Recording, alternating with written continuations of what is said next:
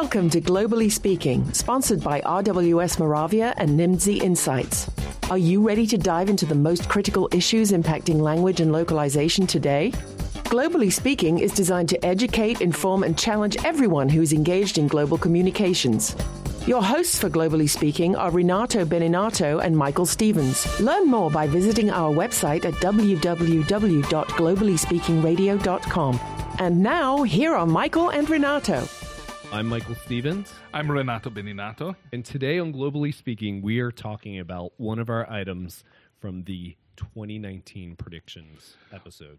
Yeah, blockchain. You probably saw that in the title of this episode. Yes. And for our listeners, we are going to take you on a bit of a journey that we went on.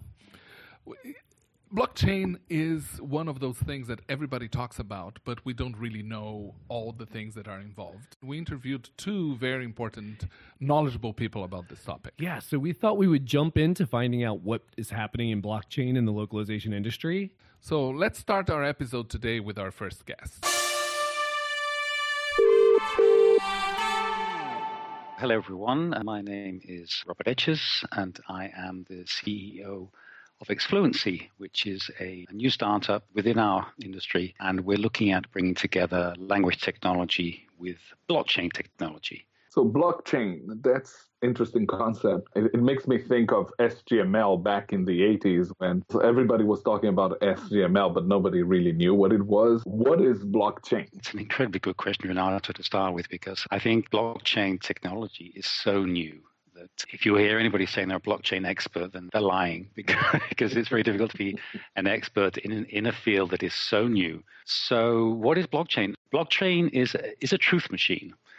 Blockchain is perhaps right now the only technology available in any industry that has the full transparency, that gives power back to the people, something very important to me, that provides peer-to-peer opportunities. I heard a futurologist speak at an investment bank, actually, back in February this year. And he was saying that he thinks there'll be more technological change in the next 10 years than in the last 250 years. My belief is that blockchain technology will be behind a lot of that change. So that's how big I think it is. It's going to drive many, many aspects of how we work. We're going to go from things being centralized to decentralized. What does that mean? That means that you don't go to a bank to make a payment transaction. You do it directly to the person peer-to-peer. You don't go to Google to search, perhaps, or to Facebook for a social network. You create your own social networks where it's the people in the network that own the network, and you don't give away your data. If you give somebody data, it's because you decide and no other reason. Maybe one of the big things that people haven't realized yet, the whole Facebook, Amazon, Microsoft, Google, and Apple scenario where we've seen these five companies sort of take over the world and almost just accepted it as a fait accompli that they're going to rule the world from now on. These information gatekeeper companies, the only way that they will not rule the world as such will be through blockchain technology that will turn gatekeepers into gateways. The idea with Exfluency is that we want to create a gateway to multilingual communication. That's our goal. What is the core technology of blockchain? Because we're sort of talking about the effects of blockchain in many ways. Yeah. Very inspirational. But what does it do? Because I understand there's a distributed ledger. Let's put this in context. It's inspirational for some. It's really, really scary for others, right? If you look at our industry, fundamentally, the industry has done very well because we went from being basically a cottage industry to being a truly global industry. But we're really unable to keep up with pace of demand. The industry now is covering something like $50 billion a year revenue, and yet the amount of multilingual data we're being able to produce is negligible. I often wondered why the industry hasn't looked at other models. And maybe the answer is because we've been very successful. We've grown at 6, 7, 8, 10% a year globally. So what's not to like? But perhaps it's made us a little bit lazy in taking on new ideas. People can be intimidated by this, but I think what people are being worn down by, whether you're an LSP or translator, is the commoditization of our skill sets that we've just become a commodity like toilet paper or carrots.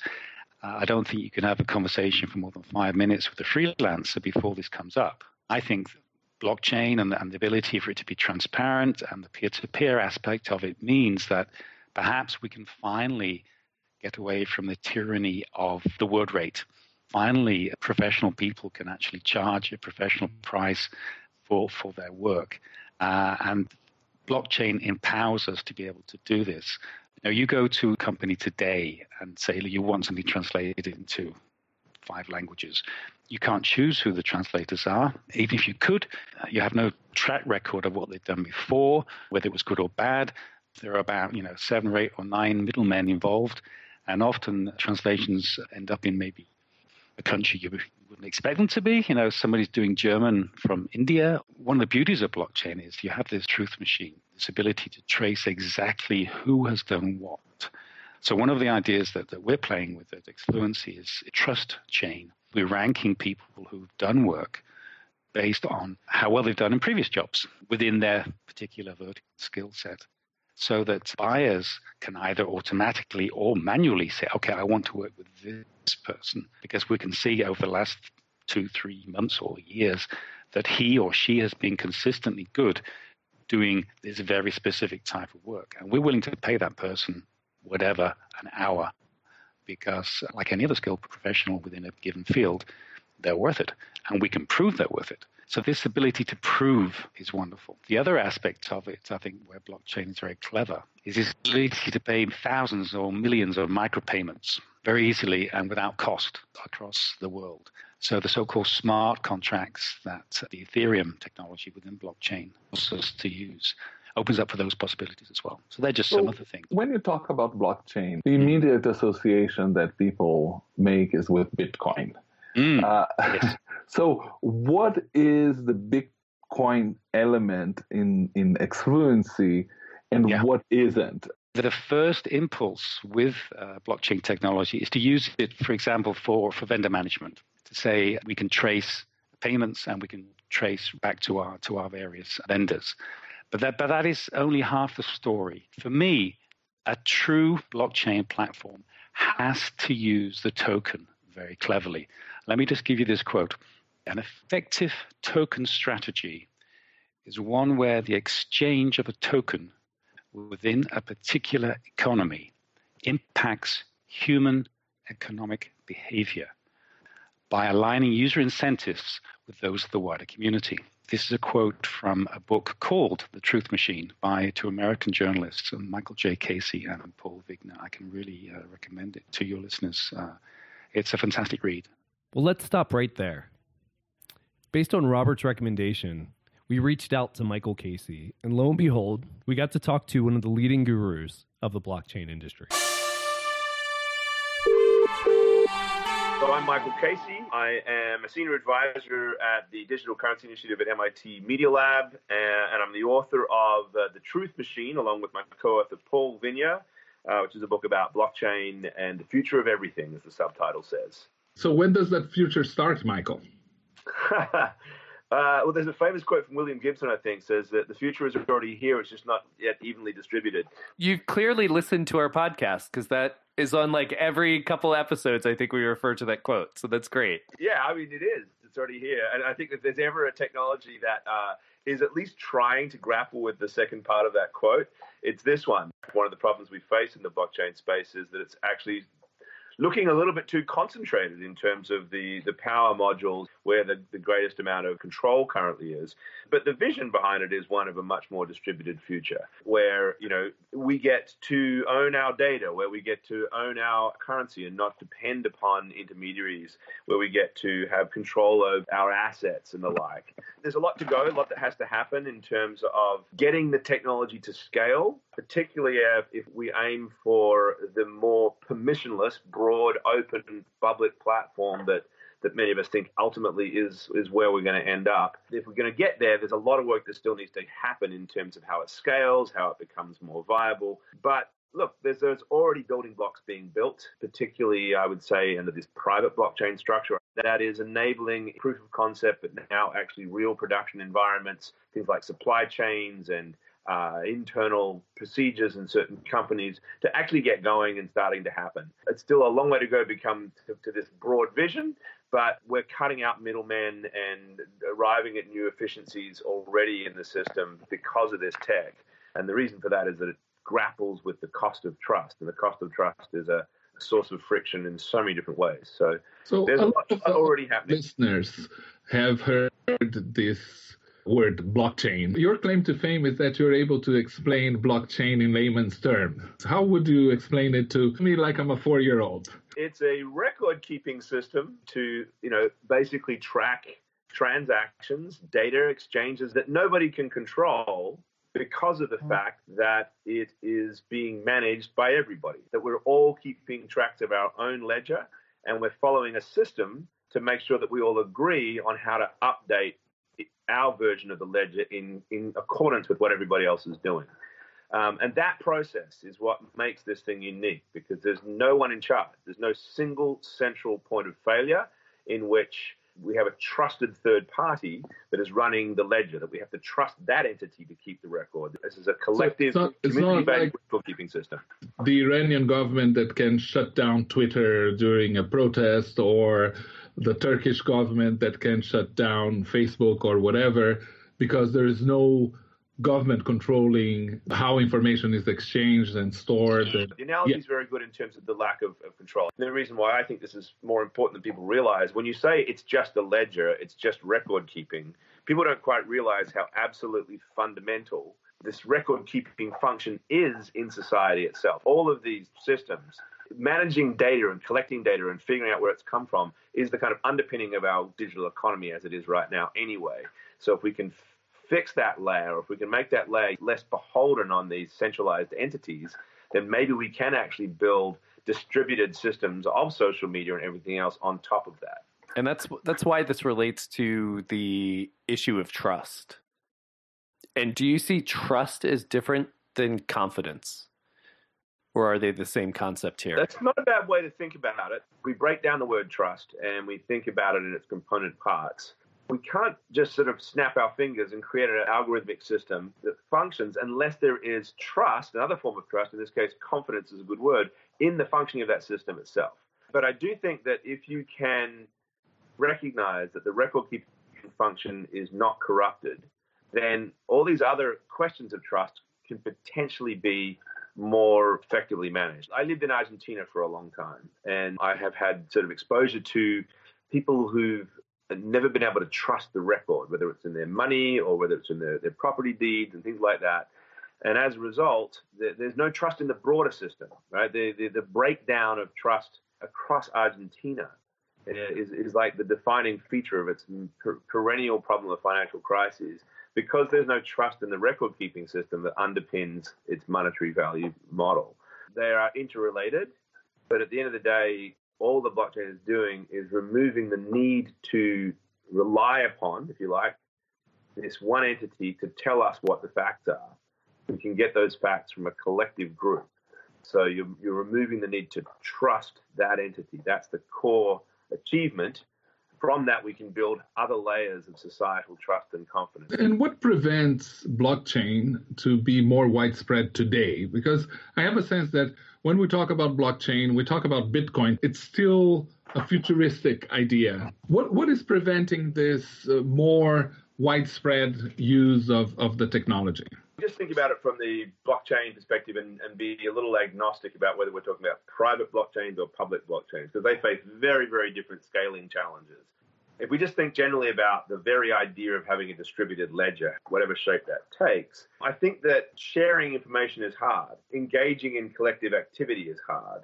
And that's what it always is. I like to tell people blockchain is a we technology, not an I technology. If we can all see how collectively we will benefit from this particular thing, then we might be able to come together and form consortia and go about it. Interestingly, that's what's going on. There's lots of consortia being built by people trying to figure out how they would collectively embrace a new blockchain standard to share information, right?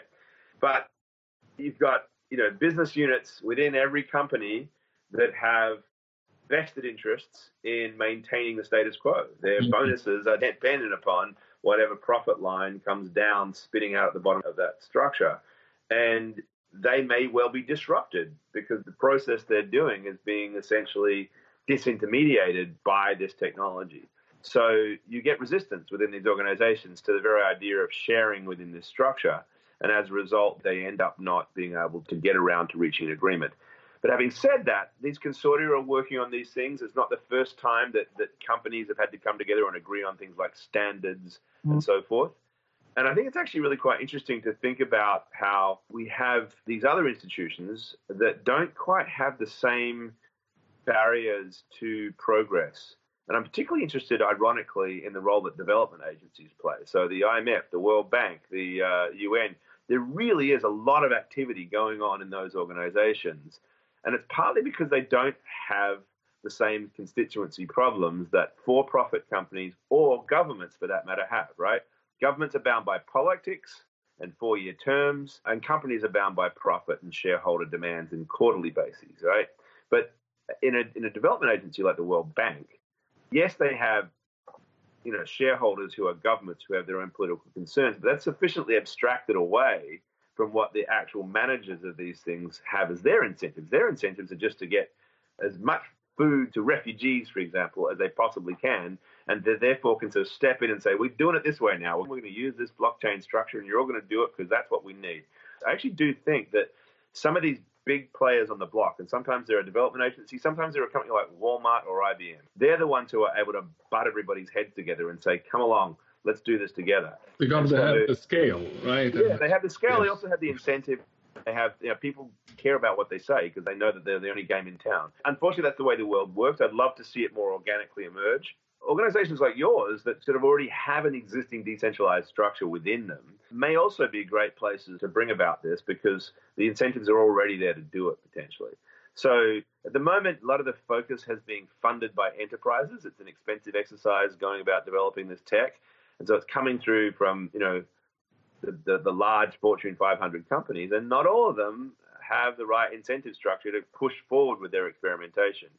But as this tech becomes more available, it becomes more standardized, cheaper, it might be organizations like yours, more distributed structures that come along and say, let's just employ it within our model. Your payment systems across all these global barriers, in theory, should be much cheaper to manage. One of the challenges in our space is the fact that we have a lot of microtransactions into multiple currencies. Yep. Sometimes over 150 geographies, and you have to send $3 here, $7 there. God. 150. I don't know how much money is going into the hands of correspondent banks and all these others who are creaming off that process. But yeah. We actually did the episode on how to do that most efficiently for people in our industry. We did payment systems, and it's definitely a real need for our listeners. Well, it's interesting, in the developer community, partly because they're obviously much more attuned. So maybe not the guys who are doing the translations, but the ones who are writing the software. A lot of them are much more kind of crypto savvy and open to blockchain solutions. It's actually, in many cases, I don't know how widespread, but it's surprisingly large, that developers just do a deal and say, send me some Ether or send me some Bitcoin, whatever.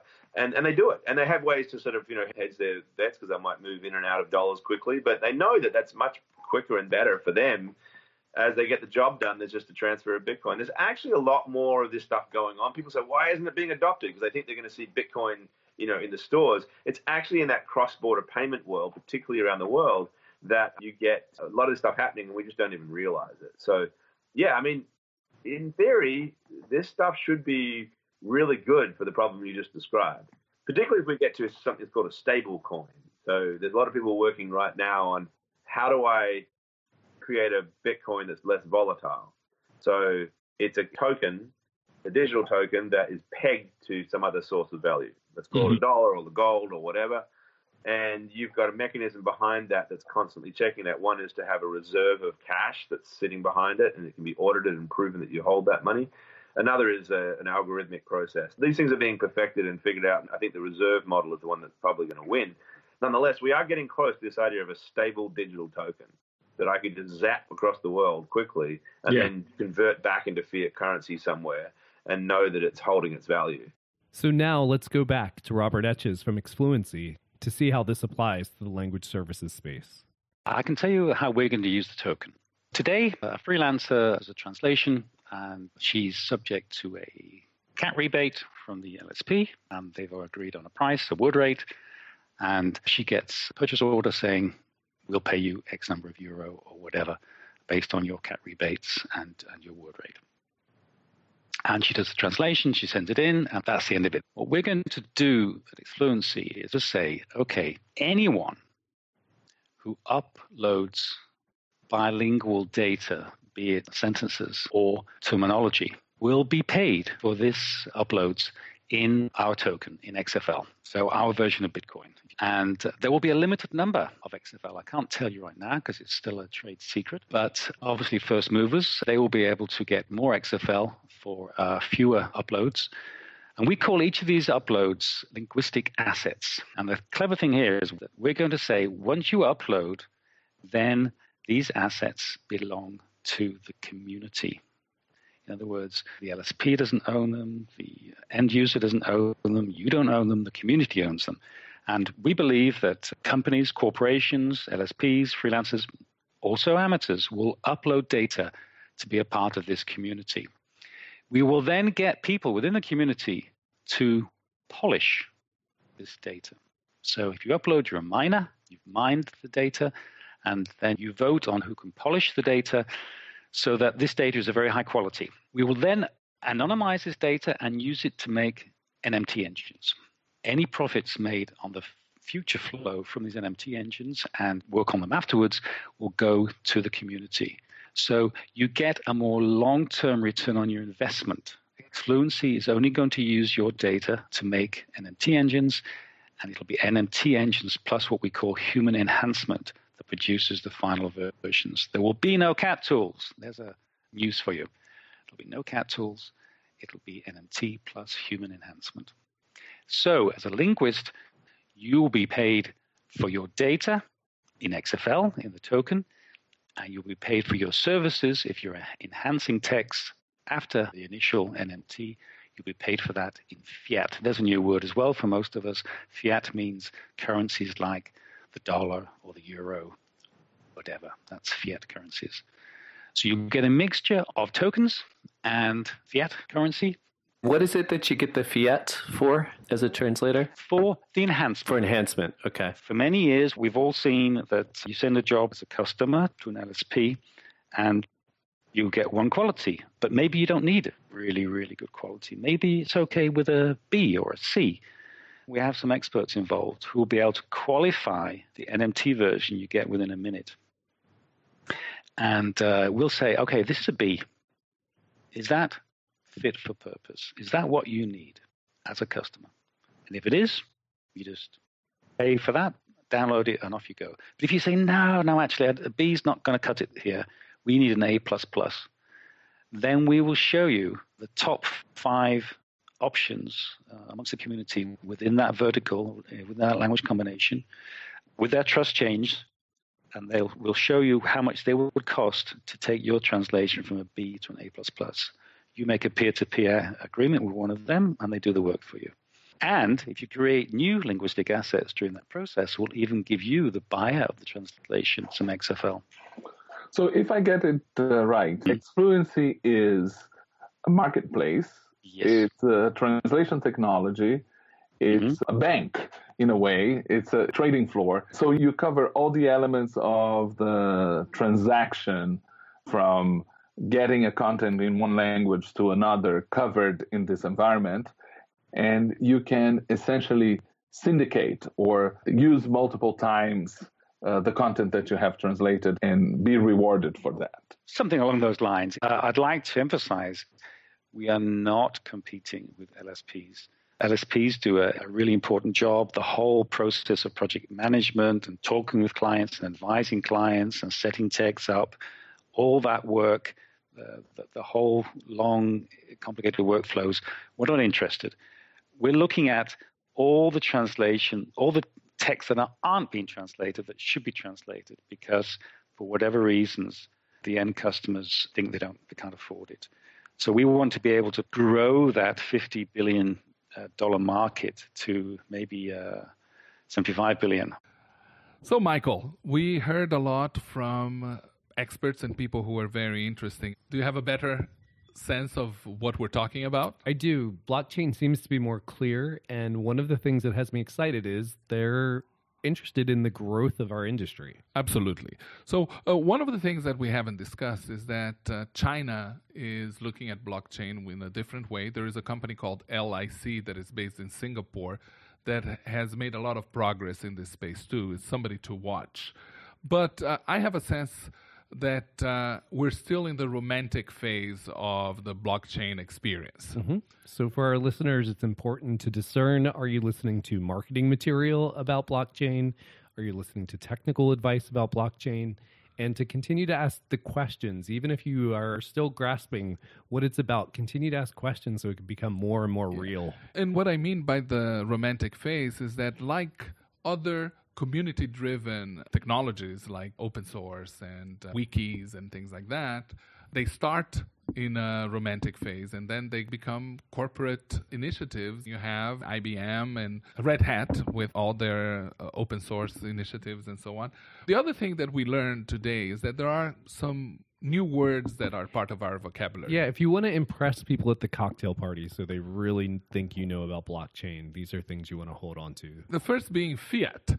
Fiat is not the Italian car. It's a term that the blockchain community uses to define currency, money, dollars, euros, pesos, whatever currency you want to use. The second term that we heard today a great deal about is the ledger. It's a new spin on the traditional forms we think of ledger. It's a modern update that they use in blockchain. So if you're talking about the ledger, people will think you know what you're talking about. And the third term is trust, something that is the foundation for functioning of blockchain is this fact that data and content has intrinsic trust. It's not trust that is bestowed by somebody else. Yes, it's not by a corporation or by a government, but it's inherent in the system itself and the data that's provided there. Very good. This was fun. All right. Well, enjoy the future with blockchain. Thank you for listening to Globally Speaking, sponsored by RWS Moravia and Nimdzi Insights. You can subscribe to Globally Speaking on iTunes or any number of podcast portals. Check out our other episodes on globallyspeakingradio.com, where you can find transcripts from every show. We'd like to hear your comments, suggestions, and feedback. So please visit us online at www.globallyspeakingradio.com.